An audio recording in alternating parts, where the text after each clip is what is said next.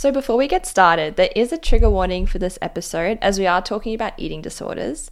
So if you feel that you're struggling with your relationship with food and you're wanting to seek help, a great place to start is the Butterfly Foundation or with your doctor or an eating disorder specialised health professional.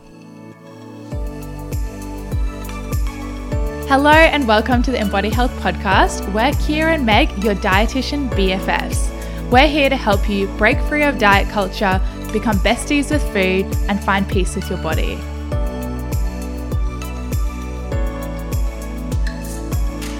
Hey guys, welcome back to another episode of the Embody Health Podcast. You're here with the two Embody dietitians, Kia and Meg, and today we're taking a deep dive into disordered eating.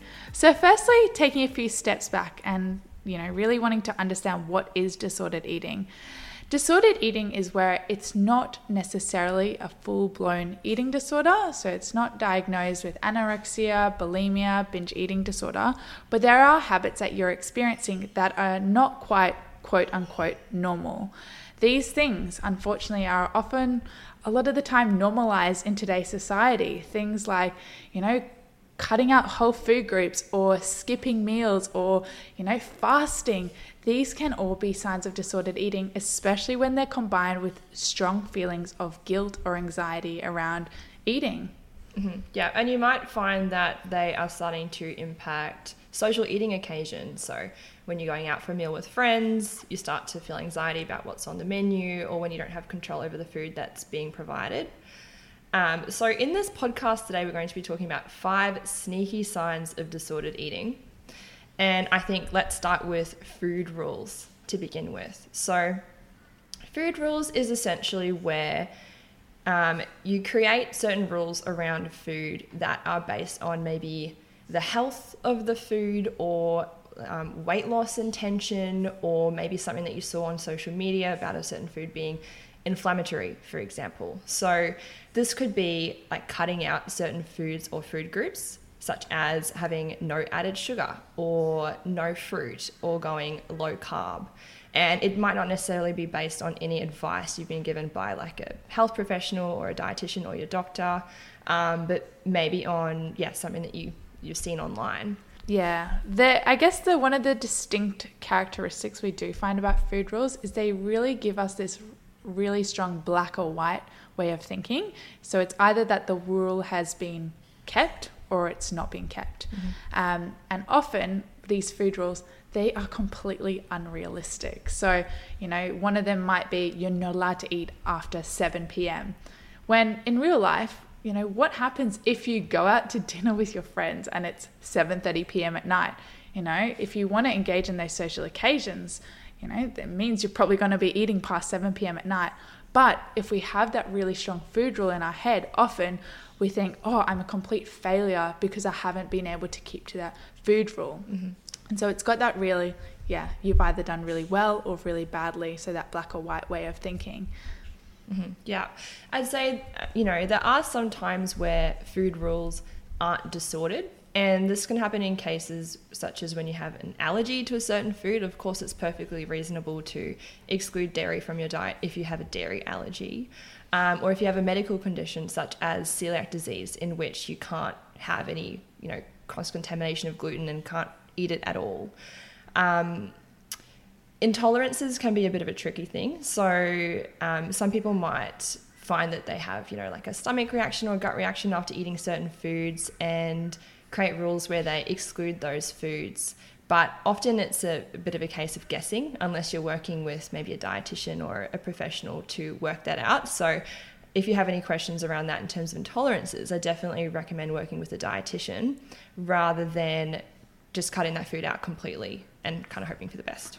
Yeah, definitely. And maybe we should go through a few examples of food rules that we see, just with patients, but also maybe on the internet as well. The internet is the worst sometimes. Really, there is so many different diets that are recommended, and I know sometimes I even look through Instagram pages, like there's all these random Instagram pages that just have really badly really bad nutrition information on it.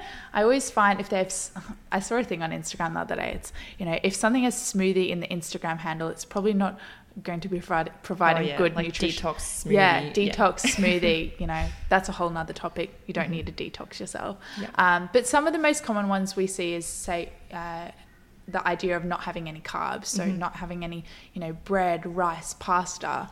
And a lot of the times when we work with clients and we think about food rules, we ask them, okay, where did that actually come from? And a lot of the time it's not from a reputable professional. It's not from like a dietitian. It's from often some Instagram influencer. Yeah. And in some cases as well with food rules, they can be from people who look really good as well. So say, for example, we follow an Instagram influencer or TikTok influencer even, and we go, oh, okay, like she looks really hot. She's got a really nice body, and she doesn't eat X, Y, and Z. Therefore, if I'm going to look that way as well, that's how I have to eat like that as well. And that's often where these food rules have started. So not cutting out carbs is a really common one as well, I see. What other ones do you see? Definitely intermittent fasting. And while I acknowledge it may be beneficial for some people, for most people it just isn't, because when you have really large eating windows between your first and last meal, so if you wait until, let's say, 12 p.m. to have breakfast for the day, you're actually starting your day with minimal fuel, right? And we know that the longer you leave in between meals, the more likely it is to lead to overeating or feeling out of control around food. So intermittent fasting can be a really big trigger for people who struggle with overeating or like binge eating in quotation marks. Yeah, I definitely find that. Yeah, that's the perfect example, is like, say, intermittent fasting, where you may only start eating at like, say, 12 p.m. or 2 p.m. in the day. And then often by the time it gets to the end of the day, you just feel like eating everything in sight. And, often you don't feel too good about yourself because you've eaten so much food in that small space of time. But that, eating that large amount of food, if that happens, it's often us we feel really bad and guilty about. We're like, I haven't been good enough. I haven't, I didn't stick to my diet. When in actual fact, it was the food rule of only allowing yourself to eat between 12 and 6 p.m. or whatever it is, that wasn't actually realistic to begin with. Yeah, it's essentially setting yourself up for failure with a bit of a cycle of guilt as well, which, we know guilt is not a good motivator for looking after yourself or being your best self. And I know there's a few other topics we want to talk about today, but a really good exercise that I find with clients to identify if they have food rules, because to be honest, sometimes we don't actually realize we have these food rules. We're just like, this is what I eat, and I don't really know any different. But is honestly going into a supermarket and looking at all the different foods on the shelf and writing a list of all the foods that you wouldn't eat, and really trying to unpack that and go, okay, so why don't I eat this food? Is there a food rule associated with this? Because that can help you identify some of those food rules that you may have as well. Yeah. Shall we move on to number 2? Yes. So number 2 is trying to suppress our appetite instead of eating. So as a human, we have a metabolism, that our metabolism's, going every day, it increases every day and decreases every day. It fluctuates. There's a lot of things that come under our metabolism, first thing being our genetics, but then also our lifestyle. So if we're doing more exercise, our metabolism's going to be higher on some days. If we're doing less exercise, our metabolism might be lower on other days. But when we think about why we have a metabolism, it's because we need to eat food, and we need to eat food to provide fuel for that metabolism. But one of the things that we find with disordered eating sometimes encourages, and this might be something that people pick up from diets, is trying to suppress any of our hunger cues. And to be honest, our hunger cues are important. They're a sign that our metabolism is working and that we need to eat. But if we suppress them over a period of time, often they just go away. So I'd be very mindful of any sort of ways that are recommended to you or that you do to suppress your natural hunger cues. So things like having large amounts of diet soft drink or diet drinks in general, that provides us that feeling of fullness because, our stomach is expanding, but we're not actually getting any nutrition in there as well. Same with coffee. Coffee is an appetite suppressant. So, A coffee is not a meal or a snack. Yes, coffee is a great thing to have, once or, maybe twice a day. I've definitely been guilty of having more coffee than I should. But there's a difference between having, coffee, in the morning, maybe as part of your mid-morning snack or with your breakfast, versus just having coffee as your fuel, or to be honest, even pre-workout, and, using You still need carbs. You still need carbs, you still need energy, you still need food. So being really mindful of that too. Mm-hmm. Yeah.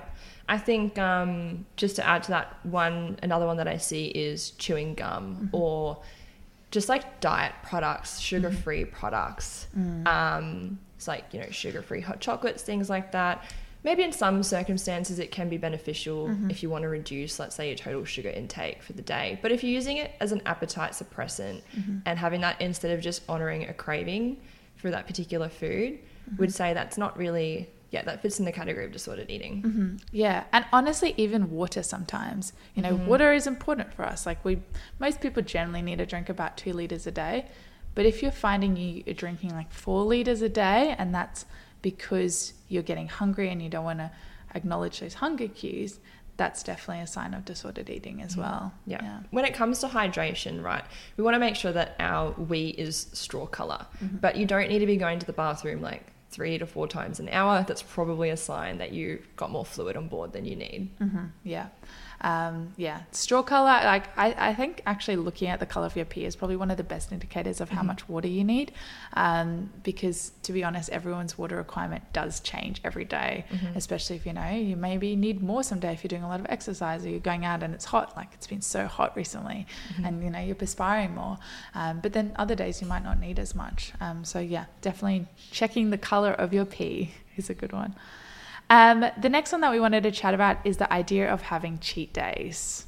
Yeah, so this is the concept of like being good, let's say, that's in quotation marks, during the weekdays, and having, it could be the weekend or a single day as a write-off in quotation marks. So cheat days, I think, were popularized in the fitness community.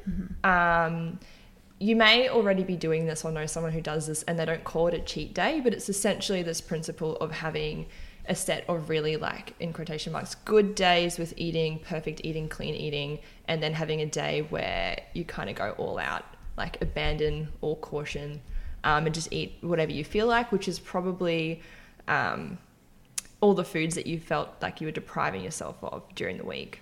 Yeah, and it can really encourage something called the binge restrict cycle. So essentially what the binge restrict cycle is it starts off by having some sort of restriction in your diet. So whether that be restriction of, all those foods that you've been binging on, maybe on the weekend on those cheat days. So for example, classic ones are like, your fun foods, like your chocolates and cakes and biscuits.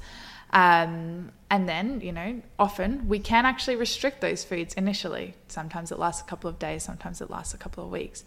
But often then something happens. So whether it's we've allowed ourselves to eat, like on the cheat days, or, maybe actually we even have an emotional event, like we're feeling stressed or had a bad day at work. And then that often leads us to start eating and then eat uncontrollably, and so in some cases kind of go into that binge. And when we're in that binge, it depends, it changes from person to person, but a lot of the time you might not feel like you can actually stop, like it's completely taken out of maybe you actually know, I shouldn't be eating this, or you're thinking I shouldn't be eating this, but then you just still continue to eat. So it feels completely uncontrollable. And then that's shortly followed by, a lot of those negative feelings as well. Like, I'm not good enough. I didn't, stick to my diet, feeling guilty, poor self-esteem, which often encourages us either to A, just go continue the binge, or B, go, okay, you know what, I'm going to start again tomorrow and, be better and be more stricter, which again leads back into that restriction and restarts the cycle over again. And when we think about that idea of having cheat days, that really, adds fuel to the fire of going, okay, it's essentially like allowing ourselves to have this binge and restrict cycle, which, instead our approach would be, rather don't limit those foods, because then when we limit certain foods, that's all we want. So bringing them into your diet in a more regular way, so it doesn't feel like a restricted food and the holy grail of food. I often see social events as being a trigger for this as well, because all of a sudden you have access to these foods that you were restricting previously. And so Christmas or like birthday parties or dinners can be a bit of a trigger for this, screw it mentality, or even just giving up completely and ending up in that cycle as you're describing. So definitely including, as we like to call them, fun foods. We don't call them cheat foods or like bad foods. They're fun foods because, they offer enjoyment, and food is meant to be about enjoyment and, and not just nutrition. The point being that it's good to include that during the week on a regular basis. Yeah. And I guess one thing is that a lot of people find interesting is, when we work on building your relationship with food, it's not about restriction. It's about allowing more foods into your diet. And, I talk a lot about with clients giving themselves permission to eat these things. You are allowed to eat chocolate. You are allowed to eat cakes or biscuits, because the less that we have restriction around them, the better we feel towards them as well. I've had clients had really good success with giving themselves unconditional permission to eat certain foods, and they might eat a lot of it across like the first week, but then the magic fades and they feel more calm and comfortable around those foods. So it's no longer like the forbidden fruit. Yeah. Shall we move on to the next section? Yeah. So in the next, we're going to be chatting about juice cleanses. So when we think about cleanses, people often go on, again, juice cleanses or really low calorie diets for a chance to reset. Either they have, maybe they haven't had a good week with eating and they want to go, oh, okay, I'm going to go on a juice cleanse and all I eat is juice for a week. And honestly, sometimes they are so expensive as well. Like, I know, like, I've never really looked into it too much because, but like a lot of clients come to me having done them and they can be like $300 for a week. But essentially when we think about juice cleanses, it is very similar to what we talked about before with getting yourself into that binge restrict cycle, because we're essentially restricting all food. So a lot of the time it ends up in quote unquote failure because most people can't stay on a juice cleanse for a long period of time. It's not sustainable. Whenever we think about nutrition and what sort of foods that you want to eat, we want to think about what's going to be sustainable long term. So there's that, but then also it's got a lot of nutritional risks as well. So I don't know if you want to chat about more about that. Yeah. So I mean, when we look at the nutritional profile of juices that we have on these juice cleanses, yes, juice like fruits and vegetables have antioxidants and phytonutrients, and that's great. But our body needs more than antioxidants to thrive. We still need fats, protein, carbohydrates, and fiber. And while there's some fiber in juice cleanses, it's only soluble fiber. So we're really missing out on the insoluble fiber component, which I'm pretty sure is why people get diarrhea when they go on these cleanses. And that's often why you feel so, this has worked because I feel so good and flat. Because everything's gone out of you. Yeah. So, just the other day I had a client explain to me how she'd tried a juice cleanse for a couple of weeks and she felt amazing for the first 2 weeks. And then after that, she felt super lethargic. She was struggling to do her exercises in her gym class, starting to get like lightheaded when standing up and sitting down. And these are all signs that your body is telling you that you're not getting enough nutrition and this isn't sustainable. Yeah. So juice cleanses especially juice cleanses, have a really high risk of, not getting enough total calories as well, which, often initially your body can last on, but like you said, often we get really tired, lightheaded, have those really high binge urges as well. But not only that, it doesn't have enough protein in it, it doesn't have enough carbohydrates, it doesn't have any fats. essentially not giving you enough nutrition overall to your body.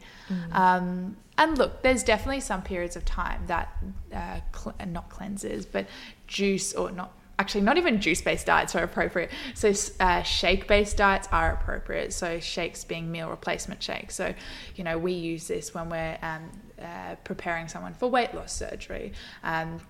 And with that, there's quite an intensive process for it. We need to shrink the size of their liver, and we're doing that only for a week or two, generally pre-surgery and then post-surgery.